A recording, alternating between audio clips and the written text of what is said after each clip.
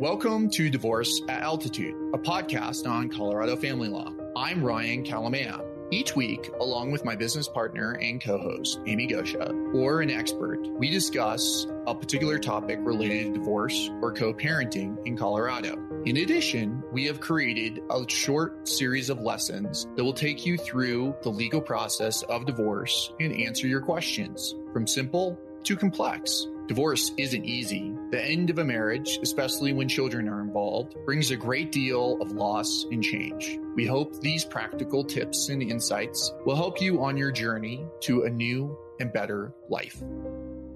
In our hypothetical divorce story involving Eric and Melanie Wolf, once divorce becomes imminent, you'll recall that Eric asks himself a series of questions. One of those questions is, are Melanie and the children going to stay in the house? Indeed, Melanie is going to be thinking that exact same thing when she consults with her divorce lawyer. And that is because what happens to the family home and real estate in general is one of the most frequently asked questions in a Colorado divorce. This episode is focused on that scenario, as well as what happens when real estate is sold in a Colorado divorce. First, the question of what happens to the family home is so frequently dealt with that it's actually explicitly identified in the statute on property division in Colorado, and that's 1410-113. Under that statute, the court must consider, quote, the desirability of awarding the family home or the right to live therein for reasonable periods to the spouse with whom any children reside the majority of the time. Most divorce judges will tell you that they will consider the children even in equal parenting time arrangements and the desirability of awarding the family home to one parent. The reason is that divorce results in change, and often that change is seen as negative towards the children. If a child can wake up in the same bedroom, even if it's half the time or even less than half the time, that's seen as a positive. Now, there are certain circumstances in which the parties just can't afford to keep the house, or one party can't keep the house after a divorce. We'll talk about that sale, but let's first focus on what happens when a party keeps the family home in a Colorado divorce. When a party keeps property, we're going to have to deal with the value. So how do you determine the value of real estate in a Colorado divorce?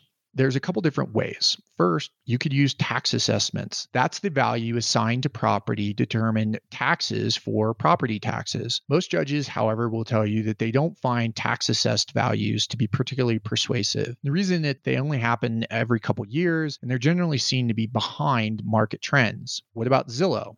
Some judges will consider it, others will just reject it out of hand, and they're oftentimes seen as overly bullish or too high in value to be really reliable. You could use a CMA or a comparative market analysis from a realtor. You can also use an appraisal from a prior refinance, and we'll get into refinance, but it might require that you get an appraisal done on the house to figure out the value. Related episodes that you might want to check out are a couple episodes, one including Chris Klug, where we talk about real estate in a divorce. We also have a long form episode on refinancing and mortgages. And indeed, when someone keeps the property, assuming that you determine the value and agree on that the party's going to keep the marital residence, you're going to often be confronting a refinance. So check out that long form episode to talk about it, because it is something that's frequently going to occur. What about commission and taxes? Those are oftentimes going to be used by the party that's keeping that residence to try to reduce the value, because it's going to lighten the load on their ledger or in their basket. Under Colorado law, real estate commissions do not have to be assigned or considered if a party is going to keep the house. So the reason it's going to be speculative. Why knock off 5 to 6% from residents when it's not even going to be sold and the party might not realize those commissions? Now, you recall that the statute on property division contemplates the right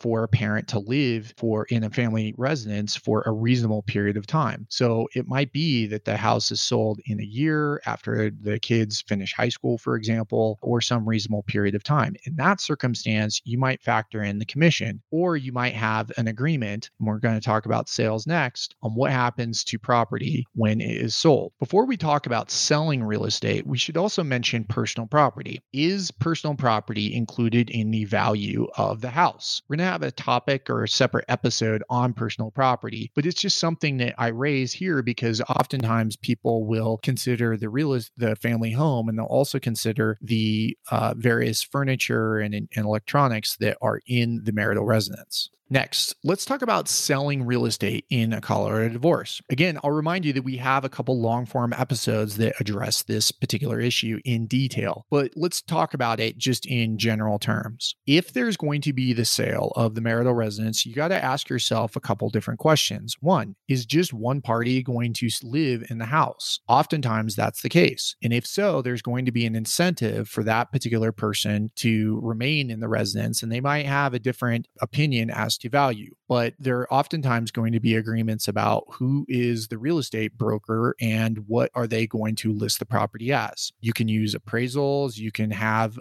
different real estate brokers determine the value, but there's different methods that we frequently use in determining the list price. What happens when you get an offer? Well, oftentimes you'll get or have an agreement that there's a particular percentage, 95% or 90% of list price with standard contingencies is an example of an agreement where both parties contemplate the sale of the residence. Other related issues is what happens if there's a repair, who's going to pay the mortgage, who gets credit for the mortgage interest deduction on a tax return, and a whole host of different issues. That's not something that I'm going to get into in this particular episode, but I wanted to at least cover the general terms of what happens in a Colorado divorce because it is one of the most frequently asked questions that we see. Thanks for listening or watching this short lesson on the Divorce at Altitude podcast. If you found this helpful, please leave a review or share with a friend. It does help for others that are going through or thinking about a divorce in Colorado. If you want to find out more information, please visit kalamaya.law or divorceataltitude.com, and that's KALAMAYA.law. Remember, this is educational information. It's not intended to be legal advice. Please consult with an attorney about the particulars of your case. We're happy to answer questions. Feel free to give us a call at 970-315-2365.